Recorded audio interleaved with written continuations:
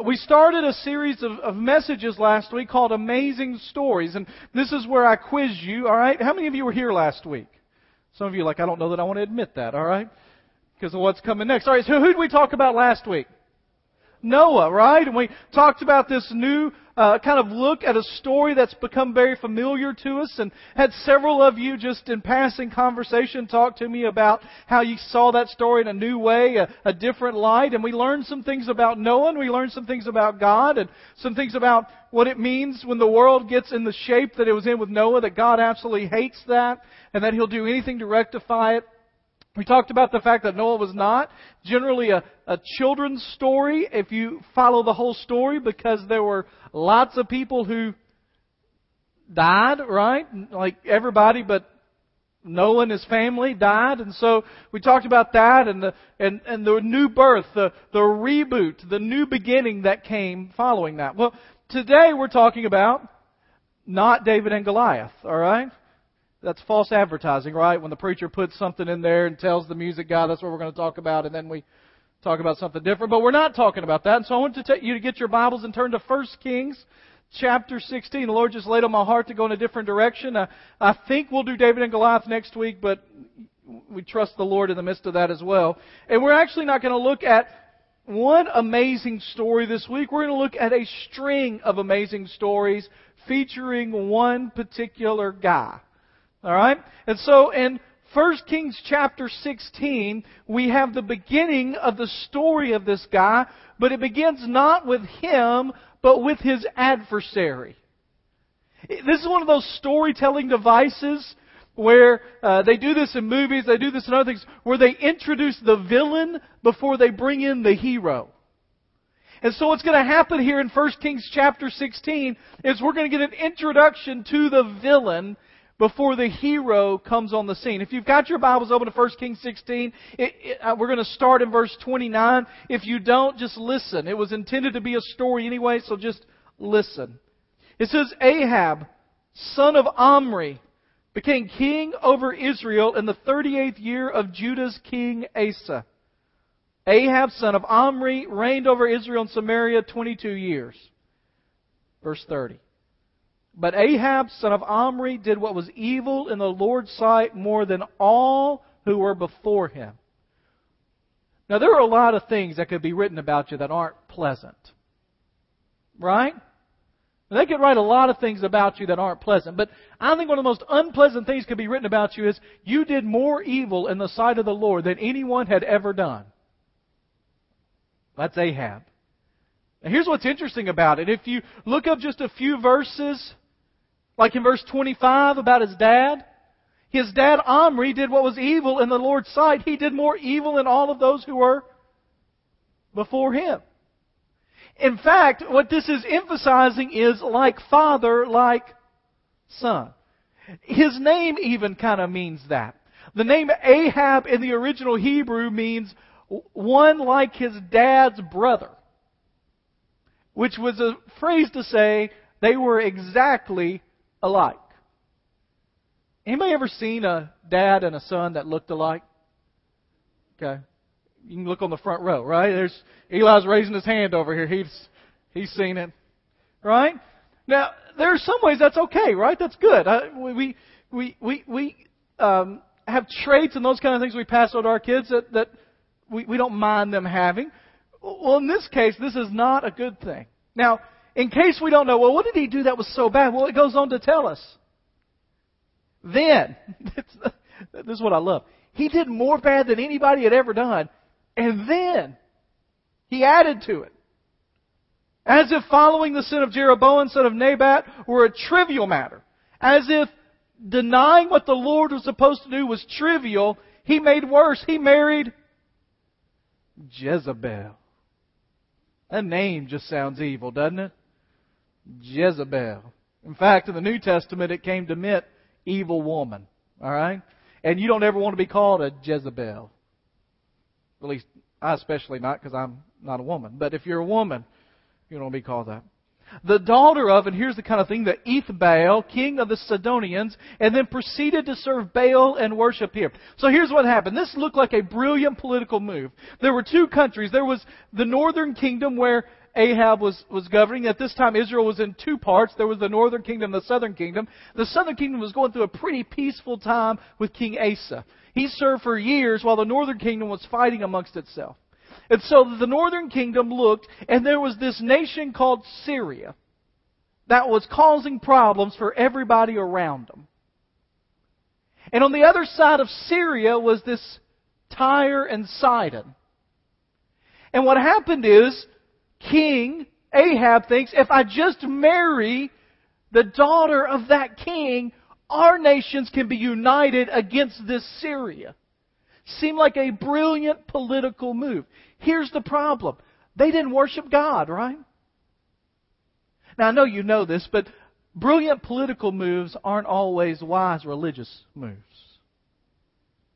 And they marry, and the problem is Jezebel comes in, and even more than Solomon's wives, she is aggressive about the worship of Baal. And so Ahab, it seems, it's a slippery slope. We'll use that phrase, but it really happens here. Ahab, it seems, sets up a place to worship Baal, but doesn't go there right at first, but then gradually becomes more and more involved until the king of Israel, the king of God's people, is participating in worship in another God's temple. You don't have to be a biblical scholar to know that's bad. Right? He was a traitor against his nation and his God. And what do subjects of a nation who have a king generally do when their king goes in one direction? They follow. And so in chapter 16, we have this terrible situation in the place of Israel. As we enter into chapter 17, we're not going to read every verse in the next 3 chapters, and all of God's people said, Amen. All right. We're going to skip around a little bit. But in chapter 17, verse 1, it says, Now Elijah. Now, we don't know anything about Elijah except for this moment. He just burst onto the scene. Elijah the Tishbite. We don't even know where he's from because we don't know where Tish is. Scholars don't know where it is. So this is, when I was growing up, I used to watch wrestling. Yeah, don't judge me, all right? And they would have a masked man come on from parts unknown, right? Well, we have our masked man from parts unknown, Elijah, all right? And he steps onto the scene. Now, we have a pretty good idea about what he's going to preach because of his name. His name is the combination of 2 words for God from the Old Testament, El and Jah, which is for Yahweh. And there's a little I in the middle, right? A-L-I. I know how to spell that name. J-A-H, all right? And it means Yahweh is my God. So from the very introduction, we know what he's going to preach about. We know what he's going to talk about. And I love how Elijah, the Tishbite from Gilead settlers, said to Ahab, it looks like that he caught him unawares, he ambushed him, or he walked right into the court and he said, As the Lord of God of Israel lives, I stand before him, and there will be no dew or rain during these years except by my command. He's talking about serious business here. How do they get most of their stuff? I mean, how do they get their food? They grew it, right? How did they get the things for even their clothing and their housing and all? They grew it. It was from the ground, right? And a severe drought would have been completely detrimental to their society. It also goes directly at Jezebel's God, who, according to legend, Baal, one of the things he was God of was the storm, the rain. And so Elijah, now imagine the courage this took, walks into the king of Israel and says, By the God's command, there will be no rain or dew in the land. I really thought that there'd be no better day to talk about drought and fire than today. Right? But we know what drought's like. But imagine drought for an extended period of time. What I love in verse 2, it says, A revelation from the Lord came to him and said, Leave here, turn eastward, and hide yourself at the Wadi Cherith. You are to drink from the wadi, and I've commanded the ravens to provide for you there. Miracle number 1 is the no rain. Miracle number 2 is the delivery service of the ravens. He did what the Lord commanded. Elijah left and lived where it enters in Jordan. The ravens kept bringing him bread and meat in the morning and the evening, and he drank from the wadi. But after a while, the wadi dried up because there was no rain in the land. God sends Elijah and says to the king, we're going directly at who you are.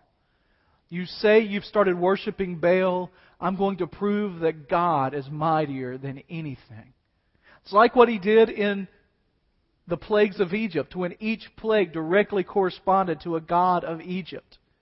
It's like what he did when he would go directly with other prophets and he would say, this is what the Lord will do. Let's see if you can do it. So they get together and he says there's not going to be no rain, and he leaves the area. I love this picture of him just walking in among the king and saying, there's no rain going to be here. I'll see you in a little while. And he disappears. The problem becomes when there's nothing there for him to drink. The ravens are still providing food, but there's no drink. So what does he do? He sends Elijah where? To a widow's house. It says, the word of the Lord said, go, and I've commanded a woman who is a widow to provide for you there. So he went. We arrived. There was a widow gathering wood. He called to her, bring me some water. She went to get it. He called and said, bring me the piece of bread in your hand. So she says, listen, I ain't got anything. I'm a widow. I can't make a living. It's a drought. Don't you understand? And I can't have anything to make this bread. And he says, don't worry. Do as I've said. And then he says this in verse 14 of chapter 17. The Lord God of Israel says, the flour jar will not become empty, and the oil jug will not run dry until the day the Lord sends rain on the surface of the land. She did what the Lord said, and the flour jar did not become empty, and the oil jug did not run dry.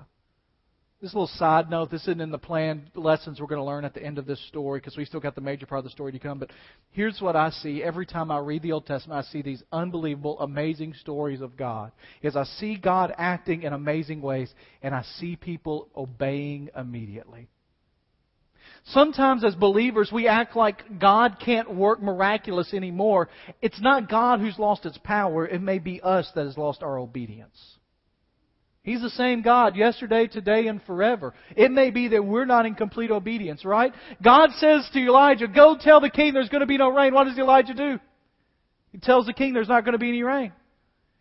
He says, go and get in this cave and listen to this. Now think about it. And we read this and we go, of course, that's the way God was going to provide. He says, ravens are going to bring you food every day. Now, I know ravens bring people food all the time today, but back then that wasn't the case. Every day. As regular as FedEx. They're coming. And then he says, now I want you to go and find this widow. And tell her it's going to be okay. I know she doesn't have any money. I know she doesn't have much flour. But tell her that as long as she cooks for you and gives you water, it'll never run dry. And he obeys. Now what's more amazing to me is not Elijah obeying. It's the widow. Because we find out in the next verse that things didn't happen like she wanted them to happen. She starts providing for him, and what happens in verse 17? Her son dies. She says, listen, man of God, I wish you wouldn't have come into my house, because you came, I'm reminded of my sin, and it had to kill my son. And Elijah said, give me your son. And I love this picture. He laid him on his own bed. Then he cried out to the Lord. Then he stretched himself over the body 3 times, crying out, please let this boy's life return. So the Lord listened to Elijah. The boy's life returned, and he lived. Verse 24. I know you're a man of God, and the Lord's word is in your mouth, and it's the truth. Now, you thought she might have got that when the flour and the water didn't stop. But some of us are a little thick-headed. Amen? At least somebody you know, at least. Don't point. And so we get to verse 1 of chapter 18.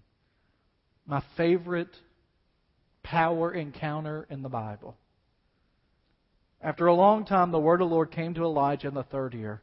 Go and present yourself to Ahab. How many years had the drought been going on? 3. Do you think they were kind of desperate? Can you imagine if we didn't get any rain or dew for 3 years? 3 years. I will send rain on the surface of the land. So Elijah went to present himself to Ahab. The famine was severe in Samaria. That's one of those, you kind of knew that was coming. So this prophet gets together and they get everybody together, and Ahab, he finally says, listen, you don't need to go before Ahab. As soon as you step foot at Ahab's court, he's going to kill you. And Elijah just says, well, that's what I'm supposed to do. Go tell him I'm coming. Say, your Lord Elijah is here. So Elijah goes before him in verse 15 and says, as the Lord of hosts lives, before whom I stand today I will present myself to Ahab. Obadiah, that's not the same one that wrote the book, but it's somebody that's probably second in command there with Ahab, who served the Lord, went to Ahab and said, here's what's happening. And so they get together. When Ahab saw Elijah in verse 17, Ahab said to him, is that you destroyer of Israel? You know what I love about Elijah? Is he was one of the best trash talkers that has ever lived. You know what trash talking is? When you're playing a sport and you kind of say, you know, I was never good enough at sports to trash talk. I tried it a couple of times and it did not work out well for me. Elijah was good enough to do it. Look what he says in verse 18, to the king. I haven't destroyed Israel, but you have.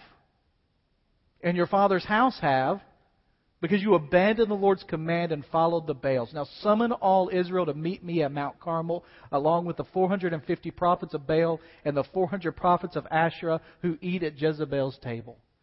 Bring it on. It's time to see who's right. So they gather, right? You know the story. Summons all the Israelites, and Elijah approached all the people and said, how long will you hesitate between two opinions? A way that you could say that is, how long will you ride the fence?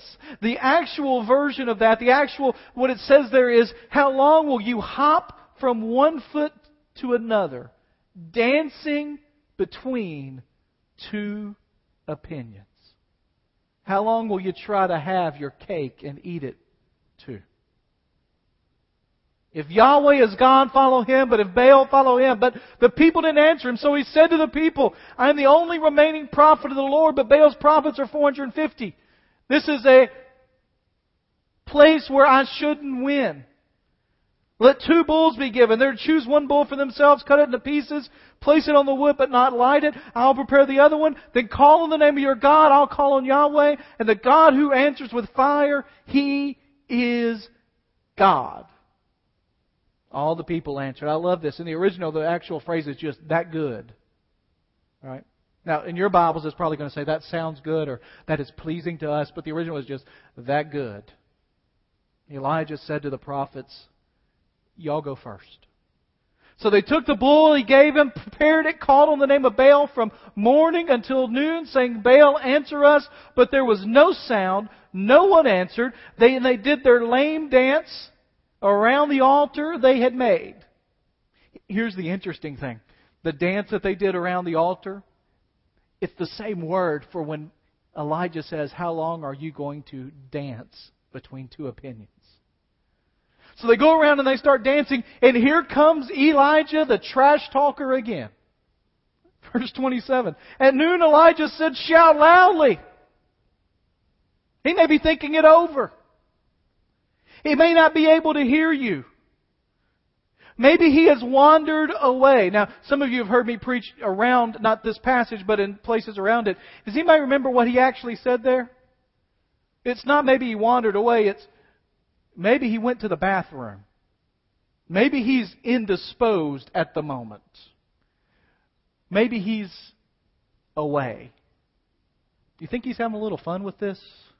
Or maybe he's on the road. Maybe he's taking a little vacation. Perhaps he's sleeping and he'll wake up. They shouted loudly. They cut themselves with knives and spears according to their custom, until blood gushed out of them. All after them they kept on raving until the offering of the evening sacrifice, but there was no sound, no one answered, no one paid attention. In Scripture, whenever they do things in three, it is done for emphasis. So when they say, no one sound, no one answered, no one paid attention, the idea is there was no one to answer or to make a sound. And then I love what Elijah does. Elijah was a master of drama. He let them go on for hours, and he says, almost like he probably whispered it, y'all come here. He repaired the Lord's altar that had been torn down, probably during this administration. He took 12 stones. Why would he take 12 stones? 12 tribes.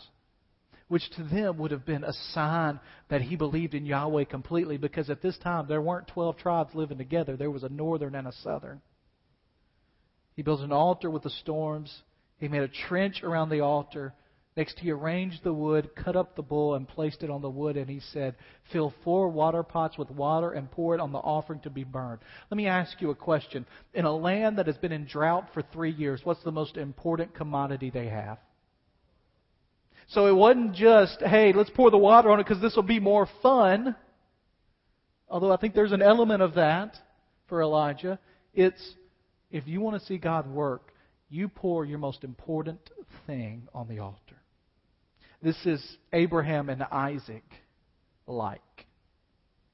Then he said a second time, a third time. So the water ran all over the altar, even filled the trench. And you know there were people around going, we shouldn't have wasted all that water. At the time for offering the evening sacrifice, Elijah the prophet approached the altar. And my guess is there could be no sound there except his voice. Lord, God of Abraham, Isaac, and Israel, today let it be known that you alone are God, and that I am your servant. That at your word I have done all these things. Answer me, Lord. Answer me so that these people will know that you, Yahweh, are God, and that you have turned their hearts back. In verse 38, you know the story. Yahweh's fire fell, consumed the burnt offering, the wood, the stones, the dust, and then this beautiful imagery, and licked up the water in the trench. When all the people saw it, they fell face down, and they almost shout Elijah's name. Instead of Yahweh is my God, they say Yahweh is God. Yahweh, He is God. Now, by the way, we often end the story there because that's a nice place to end the story. But what happens after that? What do they do with the prophets of Baal? Bring them and they kill them, right? And then, and I love this, go up, look toward the sea. So he went up and said, there's nothing. And Elijah said 7 times, there's that number, go back. And on the 7th time he reported, there's a cloud as small as a man's hand coming from the sea. Elijah had restored the moment when the rain would come. A few lessons real quickly out of this story, all right? First of all, last week we started with this idea that God hates sin. Y'all remember that? God hates sin. Well, this week it's similar, but it's a little different variety, and it's simply this. God hates idolatry. Right? What was Ahab's major sin? He married Jezebel, and then he did what? He worshipped Baal. He built a place for Baal. He worshipped Baal. He also put up Asherah poles, which was another god. And what's interesting is, in verse 33, way back in chapter 16, after it says he did all that, it says, Ahab did more to provoke the Lord God of Israel than all of the kings of Israel who went before him. Saying that Ahab had taken the country into idolatry. Now here's the thing. Most of us in this room, I'm going to guess, don't have a problem walking into a foreign god's worship center and worshiping. I'm going to guess that. But idolatry today is much more seductive and secretive than it used to be. If you remember, it's been a couple of years ago now, we did a series of sermons called Respectable Idols. And we talked about idols of our soul that can rob us from worshiping God. And idols today, more often than not, are things that we wouldn't immediately think of as idols and can be good things that drive our heart away from the Lord. And one way to understand an idol is anything you depend on more than God is an idol. Anything you think about more than God is an idol. Anything you dwell on more than God is an idol. And so for many in this room, idolatry is still an issue. Whether it's your family, or your finances, or your career. Whether it's good works, or social clubs, or even church stuff. If it takes the place of God Almighty in any way, it is an idol. And we see from this story, God hates idolatry. Do you think people died in the 3-year drought? Yeah. If there was a 3-year drought around here, would people die? Yeah. God hates idolatry. What did they do with the prophets of Baal at the end? They forgave them and told them to go and not sin anymore. Is that what they did? What did they do? They slaughtered them, right? Killed them all.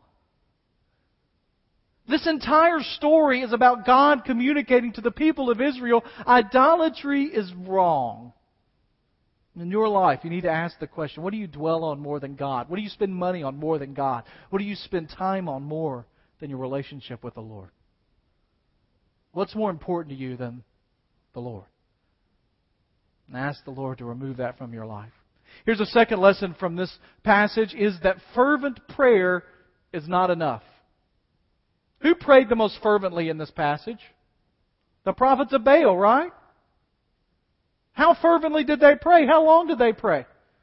Hours. 6, 7, 8 hours. What did they do while they were praying? They danced. Anybody here danced while you prayed lately? I know it's a Baptist church, but, you know. What else they do? They cut themselves. Fervent prayer is not enough. Some people say, listen, all we got to do is pray more.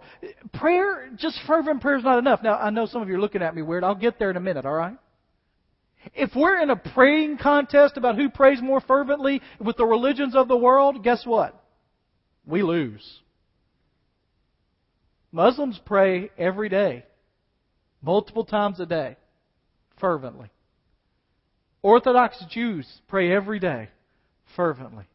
Hindus, every day, fervently. The average believer, not every day, not fervently. The average pastor spends 3 to 5 minutes in prayer a day. If the average pastor spends 3 to 5 minutes in prayer, what does the average member spend in prayer? So sometimes we come to this thing and we just got to pray more. We got to pray more. If we prayed more, everything will be all right. But that's not the answer. The answer is praying to the right God in the right way about the right things. Amen? The problem with the prophets of Baal was they didn't have the right God. No one was there to hear. No one listened. No one replied. And they weren't praying about the right things. And they weren't praying in the right way. What I love about Elijah, it's a very simple prayer. He says, Lord God, you are king, you are ruler, you are God. Show these people you are God. I've been speaking for you. Come now, do what you can do to prove to them you are God. His prayer is all about God. You know why Elijah could be so confident? It's because he knew God. That's why he can say, Where's your God? Has he gone to the bathroom? Did he take a vacation? Is he sleeping a little bit? Taking a nap? Fervent prayer is not enough. Prayer to the right God in the right way about the right things is what's required. And here's the last thing. Fence riding is not an option. How long will you waver between two opinions? In the New Testament, James says that those that go back and forth are double-minded, easily swayed. Fence riding is not an option. I think it's easier than ever in America today, but it's not an option with Almighty God. And so the question that I have is, what are you riding the fence about? What's the Lord calling you to commit to do for Him and for His glory? Maybe you don't even know. Maybe you don't have any idea. And your fence riding has been, you haven't even been searching that out, and it's time to do that.